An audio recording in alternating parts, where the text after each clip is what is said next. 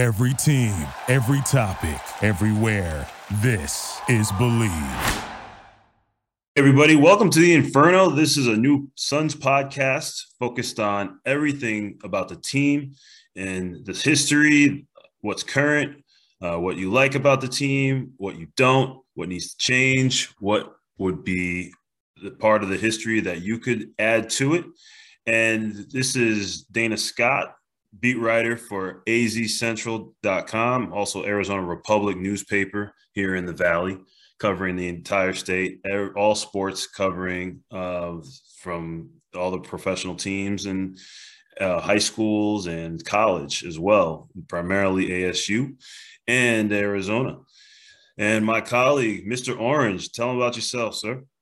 Yes, Mr. Orange here, season 12 as a diehard Phoenix Suns fan, season 20 as a season ticket holder, and very excited to get our podcast going and get each of you involved with what we have in store for you. Yeah, let me give you some more shine, Patrick. You are featured in the Christmas promo for NBA's 75th season that was aired during Christmas time last December. And that is definitely on the internet somewhere, right? I mean, YouTube, you'll probably find that. Oh, yeah, absolutely. NBA YouTube on a ton of the social channels. And yeah, it was an amazing opportunity to be able to represent the Valley, the entire NBA community as the super fan, and something that was an amazing experience with all those legends. And we'll get into that in one of our episodes for sure. Yeah. So the topics we're going to discuss tonight is, since it's the All-Star break, and this is Michael Jordan's birthday, February 17th. We'll discuss, can Devin Booker win All-Star Game MVP? Then we'll discuss the Suns' best coaches ever ranked, Michael Jordan memories versus the Suns, since it's his birthday, and would Suns season be considered a failure if they reach 70 wins and no title? They're at 48-10 at the All-Star break. They just ended their 7-game win streak, actually beating the Houston Rockets at home. It was a grind, really fun game to watch, a long game, according to Devin Booker in the post game last night, and definitely a thriller to end their back-to-back, both wins, and they had a back-to-back against the Clippers as well on Tuesday that they won. So let's discuss the All-Star game. The thing about the All-Star game is, can Devin Booker win MVP? He's on Team Durant. Chris Paul is on Team LeBron. Monty Williams is coaching Team LeBron. And I would reckon that just we asked Monty last night if somebody asked if Monty's going to trap Devin, and such. So he said you have to wait and see. But he doesn't. I don't think he'll do it. But with Booker being as great of a scorer that he is, he's number 11 ranked in the NBA at 25.5 a game. And with All-Star games, players getting in is allotment of time in how they could win the MVP. Devin is not a starter, but he'll come off the bench. He'll be a spark. All-Star game MVPs can come off the bench and actually be that guy. And the thing about the starting five, Team Durant, Kevin Durant is not playing. He's got his knee issue that he sprained earlier in January against the Pelicans at home. So the starting five for now will be Joel Embiid, Ja Morant, Jason Tatum, and Andrew Wiggins. So that's 1, 2, 3, 4, and Trae Young as well as their starting point guard. Now Devin is he's the fourth highest, or I believe. So I'm looking at the numbers 1, 2, 3, 4. So he's number 5 as the on the list of the Team Durant as a scorer. He's behind Joel Embiid, who's at 29 a game, Ja Morant 26, Jason Tatum at 25.9, and Trae Young at 27.9. And if Devin coming off the bench, that means that he'll get some time freed up with Kevin out. And so where do you see is Devin, and what do you think would be the over-under on his scoring in the All-Star game? Yeah, Dan, I mean, you made great points. I think the biggest factor in all this is what you said about minutes and rotations, and not being a starter definitely impacts, in my opinion, who is even considered for that MVP vote. So for me, over under, I would say that number is going to be in the 20 range. And for me, it's likely going to be over. But all that is going to depend on those rotations. Does Devin get hot when he comes in? And then obviously the coaching that comes with that. So how are they working him in his rotations? And how fan vote factors into this, right, in the MVP, and they have their factors of what determines it. But I think it's really going to depend on those rotations and how many minutes Booker gets and the most he makes of those minutes when he is in. Right. And let's look at the fact that all-star games are not having any defense. It's a show for the fans. It's something that gets the fans happy, from the dunks, the alley-oops, the three-pointers from like the logo, or where they check in at the scorer's bench, shooting from there, whatever it gets the fans to go ooh and ah. And so if Devin can actually, be the guy that can catch those lobs and can actually stick those threes and such, he'll probably get at least a good 15 minutes off the bench. What can he do within 15 minutes? He probably can. If he gets hot, like you said, he'll probably be able to at least get to 16. And to be an all-star MVP, you have to be one of the top scorers. You have to basically be the top scorer on your team in order to get it, if you're off the bench or if you're a starter, because that's generally how it's ranked. And I think Devin has potential to get that. But if LaMelo Ball is in the way throwing lobs, and if he gets something crazy like 15 assists, or if Zach LaVine comes off the bench and throws off dunks in that first unit at subs for the starting five, then, he probably has some contenders. Now, Draymond Green is not going to play either, so that will help with Devin's minutes. And so they have Karl Anthony Towns, DeJounte Murray from the Spurs, Chris Middleton, Zach, Rudy Gobert as reserve. So Rudy Gobert is not going to be shooting. He's just going to basically be catching lobs. And Zach LaVine is going to catch lobs and shoot a lot of threes. Middleton too, Murray, and Karl Anthony Towns. So I think Devin has a strong chance of getting it, but if he doesn't, it's because he hasn't scored the most and he has to share the ball, probably with Zach LaVine, who's one of the better offensive threats, who can put on a show for the fans. And the Bulls, usually the MVP goes to the guys from the teams that are doing the best in their conference. And similar to like Scottie Pippen in '94, when the Bulls were one of the top teams in the East, and Pippen had his MVP season. So Booker might have an axe to grind, that he had to work his way onto being recognized in the All-Star team as a reserve when people felt he should have been a starter.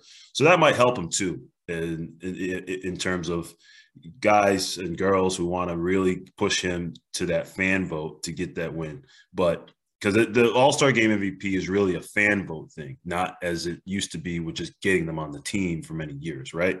Yeah.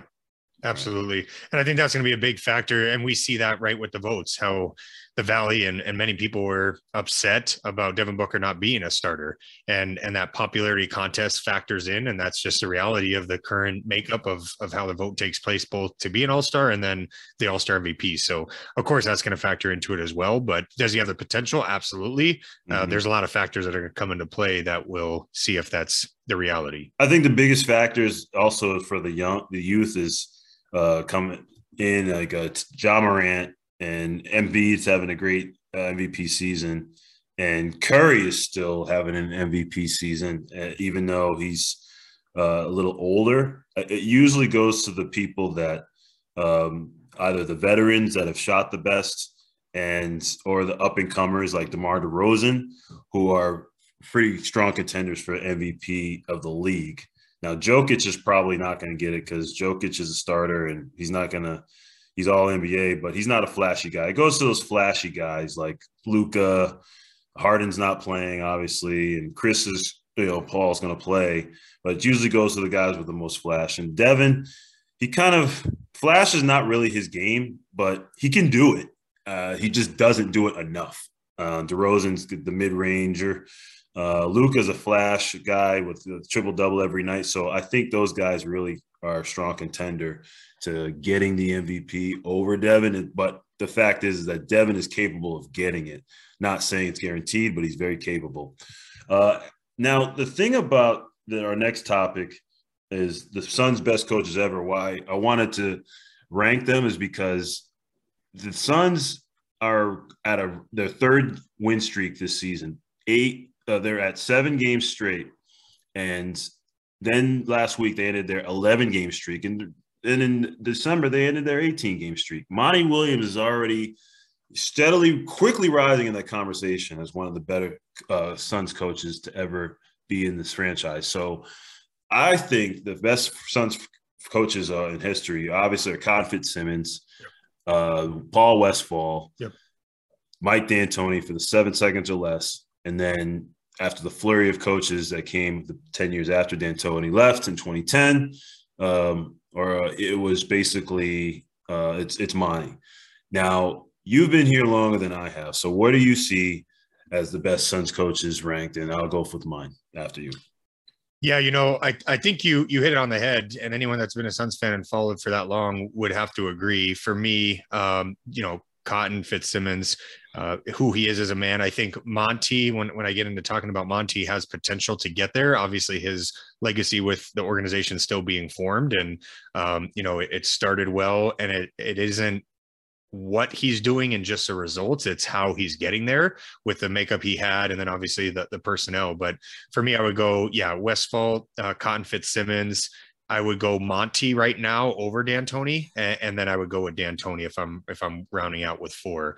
And I think because of what Monty's done and the way he's done it, yes, D'Antoni brought an exciting brand of basketball, definitely something that we all remember and enjoyed. I think it's just something about Monty and his care for people and what he brings to the team that goes just beyond the court has resulted in us seeing a team with a different type of talent be able to get results in ways that many would not have expected. And so for me, that gives him an edge over, someone like Mike D'Antoni. Yeah, right. Now, the thing is with Mike D'Antoni, he's very influential with the small ball scheme in the NBA we have today. The Warriors took it and ran with it, but it really started with D'Antoni, in my opinion.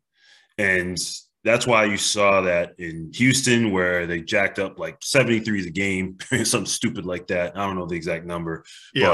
But he's taken that offense and ran with it. And you kind of see a shell of that with the Nets until they started losing 12 straight.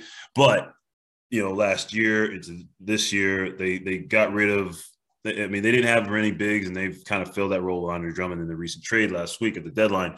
But the thing about the D'Antoni offense is very influential on what the Suns do now. So in 2019, this is a quick digression.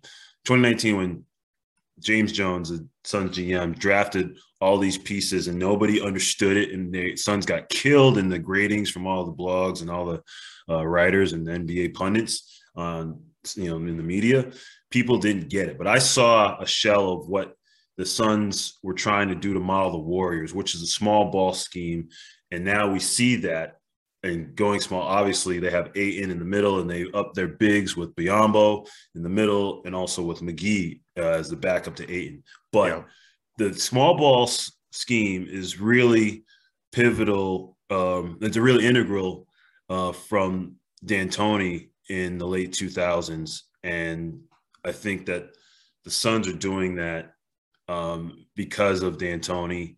And I put him as number 2 because Paul Westphal is my number 1. Even though Cotton won a lot of games and led them to being one of the winningest franchises in NBA history, I know that Paul Westphal, even though he was here in Phoenix for 4 seasons before he stepped down in 96 and Cotton came back.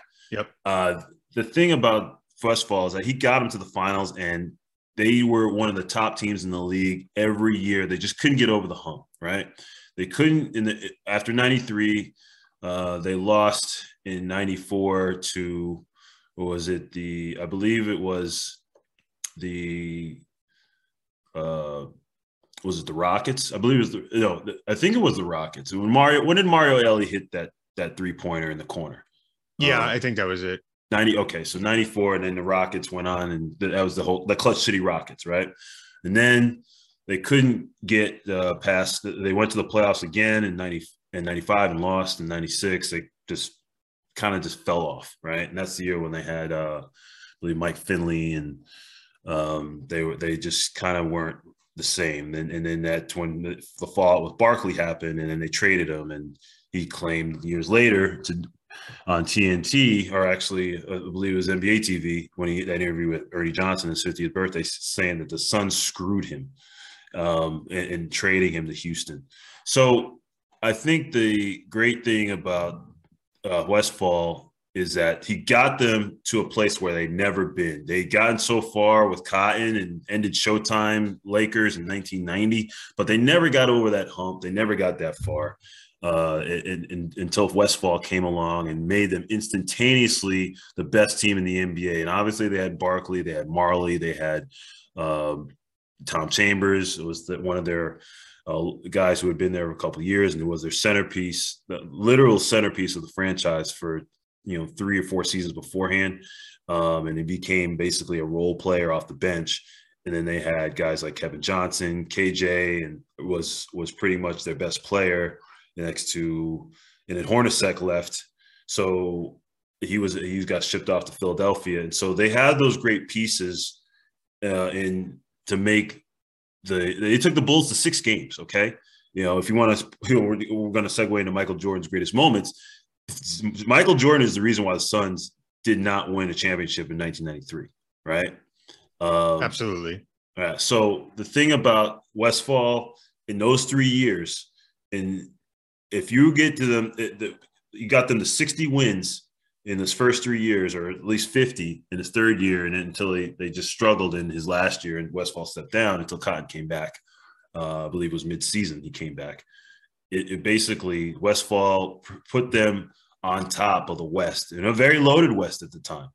And they had great teams like the Sonics. I know the Nuggets were up there doing well, and I know the Jazz were still strong with Stockton Malone, the Blazers, and the Rockets too. I mean, so back then, if you had the Suns as one of the most best teams against that, and a team against all those teams, and including the Warriors team that was young and up and coming, that probably puts them in the same class as of where D'Antoni is. But I believe that D'Antoni is number 2 in terms of influence, not in terms of where they reach, because D'Antoni didn't get them to the finals and close to winning a championship like Westfall did. Monty's probably number 3. Actually, not. Well, Monty's number 4, because they're projected to get to 70 wins if they can, or 62 at least, or their franchise record, if they go 15-9 the rest of the way. And they could probably do that better, but we'll get to that later in the show. So speaking about Jordan before, what are your memories of Jordan, and did you have any of his sneakers growing up, and what pairs particularly did you have? The 11s. And memory wise, it's not good, right? As most Suns fans would say, respect for the game, and it's similar to, not comparing them together, but obviously Kobe and the impact Kobe had in key games, in key series against us. Very similar, obviously, to 93 and the games that we had here in Phoenix and obviously there. So just the appreciation and respect that his name brings. And I would say that's kind of the biggest memory I have in terms of like who he is. You don't talk about basketball without bringing up Michael Jordan, and that's something that will live on long past his time with us, and that's special. When you talk about a sport like basketball in the NBA this year, especially celebrating 75 years, that's something that is truly remarkable when you have an individual that has such an impact on a game, that you are constantly talking about that person and the impact that they had. And so, for me, it's just a respect of the game that his name brings, and all that he's done for NBA around the world and here in the US. Yeah. What about 93?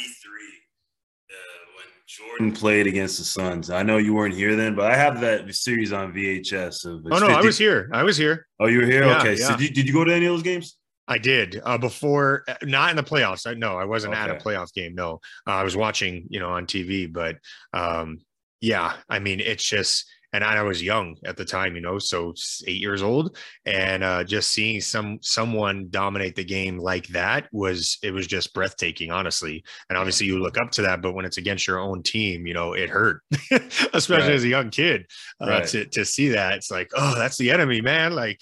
But looking back on it and appreciating the game and what he did for it, it was truly, truly special. Well, here's a quick caveat. I think the reason why Jordan beat the Suns is, and he said it, is because in that Last Dance documentary, Barkley got the 93 MVP award, and he was pissed about that. Yeah. Right. Yep. So that pushed him to really take it to the Suns, and they were supposed to close it out in game 5, but they didn't. The Suns, they had that triple overtime thriller, and it was amazing. I'd never seen an NBA Finals game like that. Was probably the best NBA Finals game next to, or was it double overtime in that game 5, 93? Double. Yeah, double. It was double. I think Jordan went for 54 and Barkley had like 40 or something like that, right? Yeah. So that was pretty, those games and Barkley winning MVP is the reason why Suns don't have a championship inherently. And what's the common theme? Is somebody getting fueled, right? So right. As I said about Kobe and the playoff series that we had, and somebody pissed, whether it's Raja Bell clotheslining him or just the hate he had for that he openly spoke about, just Phoenix in general, that seems to be a theme that outside of this past, finals that we didn't win, Giannis didn't have any type of passion to beat the Suns, but yes, Jordan definitely had ammo that turned it up. Where had he not, had Barkley received that award, I think that would have made a big difference, honestly. So let's juxtapose it. If Jordan had gotten the MVP in '93, would the Suns end up winning and beating that Bulls team? I think absolutely, yes. Okay. You think Jordan would have been content and not wanted to stick it that hard because also another thing that fueled him, he said in that Last Dance documentary, is that Jerry Krause was such a fan of Dan Marley, and he felt that Dan Marley was just like this golden child of defense, and Jordan was pissed about that too. So he had two motivational factors. Not only that Barkley won the MVP, but Dan Marley, he just wanted to eat him alive, and he did. Yeah, no, I think it would have changed the dynamic. Not that it would have changed his approach or him caring less. I just think the fuel not getting a league MVP is pretty significant, right? And when you feel I need to go make a statement and how better to do it by taking the championship, I think that motivation for any human would be pretty heavy, as opposed to golden child, I need to prove him wrong. You can dominate an individual, but to go out there and carry your team to ensure you do what you need to do to show everyone that they made the wrong choice in his eyes, I think that's the exclamation mark that he proved with what he did. Yeah, the very fascinating thing about that storyline is that Jerry Krause, the GM of the Bulls at the time, rest in peace, he ended up really fueling Jordan, and Jordan hated him, didn't like the way he did business and negotiating the contracts. But it was almost like in that documentary series that Jordan pined for his approval, especially when it comes to Dan Marley. Like, you're Michael Jordan. You really care that much about Dan Marley being recognized by your GM as a great defender? It's like, no, I'm the better defender. So it's like, mom liking you better type of thing, right? Like, I don't understand why Jordan needed Dan Marley as his crutch to really get him a third straight chip, as well as the 93 MVP. I can understand that. But Dan Marley, of all people, being said as a great defender, and treating him almost like a Tony Kukoc if you saw the 92 Olympics, right? Yep. Yeah. Yeah, that dream team, and just making sure Tony does not get the ball after Jerry Krause raving about this young up-and-coming Euro guy named Tony Kukoc. Yeah, let's move on to our last topic. Now, the Suns, like we said before, projected to win at least 60 games. They can get to 62. games, their franchise record, if they go 15-9 the rest of the way. They're at 48-10. And then they could win 70 if they go on another hot streak like they have in the first half of the season. But if they get to 70 wins and get no title, is it a failure? Failure is subjective, right? I think they would say yes, which would mean I would say yes. Anything less than a ring this season is not going to be acceptable if you are in that locker room or part of that organization. Now, as a fan, we want the championship, right? Being the number one seed, what does that mean, right? It doesn't guarantee anything. Look at last season. And so I know in their hearts, failure is a strong word. I think the goal wouldn't have been accomplished. And so in that regard, yes, I think the season would be considered a failure, regardless of the number of wins. I have zero doubt we're not going to break our franchise record for the number of wins. I don't see us, losing more than 9 games to end this stretch before the playoffs.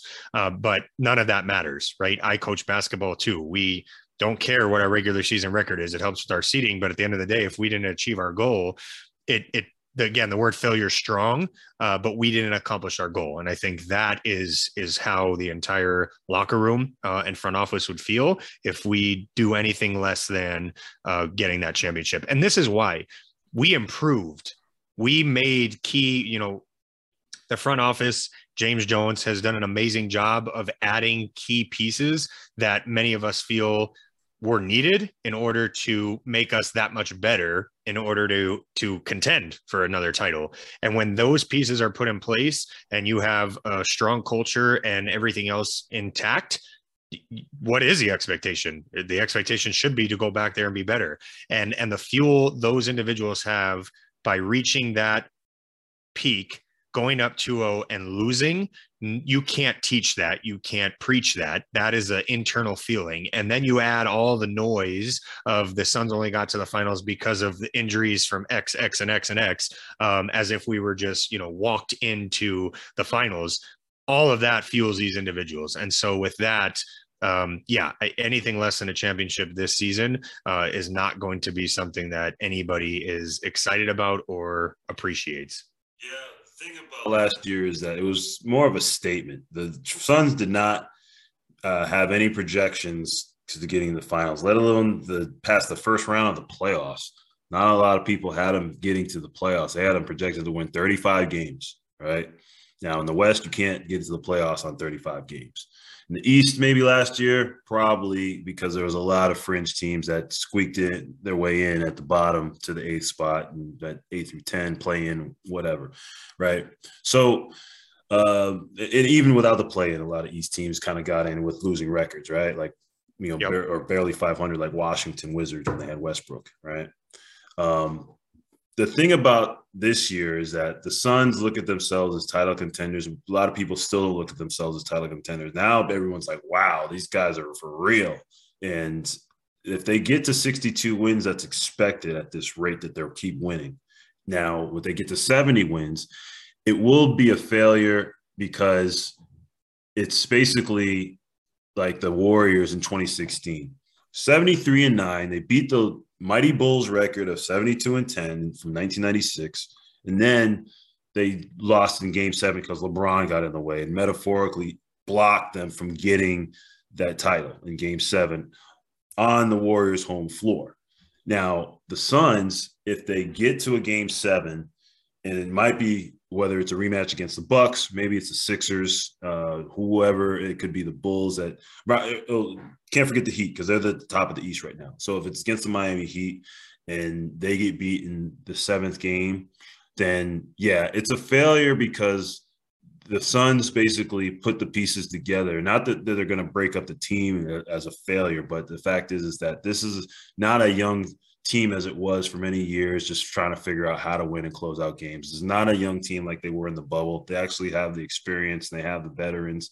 So I agree with you on that. It's all relative, but it's also a failure because they basically have gotten there before, and if they get there before, they can do it again. There's very rarely does a team get to the finals and break up. Right? They only build on pieces to get to the finals and stay at that status, just like the Warriors did for that stretch of 5 years from 2004 2014 to 2019 until Clay got hurt and had to sit out for 2 years. And then they went into the lottery the following year and basically got knocked out by the Lakers last year in the play-in game, right? Now they're back, and so they're rebuilt and they're back. And the Lakers last year, they added names and they've added pieces to try to repeat what they did in 2020 in the bubble. Now, granted, it was the bubble. A lot of people don't think the bubble championship is a real championship because there was no fans, nobody had to travel anywhere, and it's basically an asterisk to a lot of people. But the Lakers had the fit pieces that fit. Then they got rid of them and tried to add on, with more names. And now we see that, they try to basically replicate and inflate their roster with a bunch of big names, and we see where they're at now. They're terrible. But the thing is that all championship teams like the Bucks, they've done what they can to do their homework and make sure that they get to where they were before, and we're probably going to see a rematch at this rate. And I hope we do. Right, because of redemption that everybody wants. Yep. Here in the Valley, right? Yeah. To beat the Bucks, and it starts a great rivalry. It's two small markets. Yep. Head to head. Great storyline. Giannis, this big, huge guy who can jump through the gym and looks like he could be an Avenger if he wanted to, and just dominate when he wants to, right? And then you got this guy with Ayton and Booker, and who basically has the makings of a superstar. He's dating a celeb and Kendall Jenner, and he's in a small market, which is the aftershock of LA. It all adds into a great storyline. So it's a failure only if the fans who know that there's all these sellouts. They had 11 straight sellouts, or 12, I believe, and they just still can't win it and bring the chip home. Yeah, it's a failure for that fact that they know that they've put in so much with this new arena and everything that's so glitzy, and everything is just something that the Warriors did before and the Bulls did, and they just kept adding the pieces, and that now they're at the top of the cream of the crop, right? Nobody's touching them right now heading into the second half. And if they taper like like the Nets collapse in 12 games lost after being at the top, then yeah, that's a failure in itself. But if they get there and they figure it out, and then they get as far as they do, and then basically get to game 7 and then they just fold, then it's basically a Suns season that's not going to be forgettable, but it's going to be like, well, we should have did this differently. And when you think woulda, coulda, shoulda, in a sense, you basically failed your mission. Absolutely.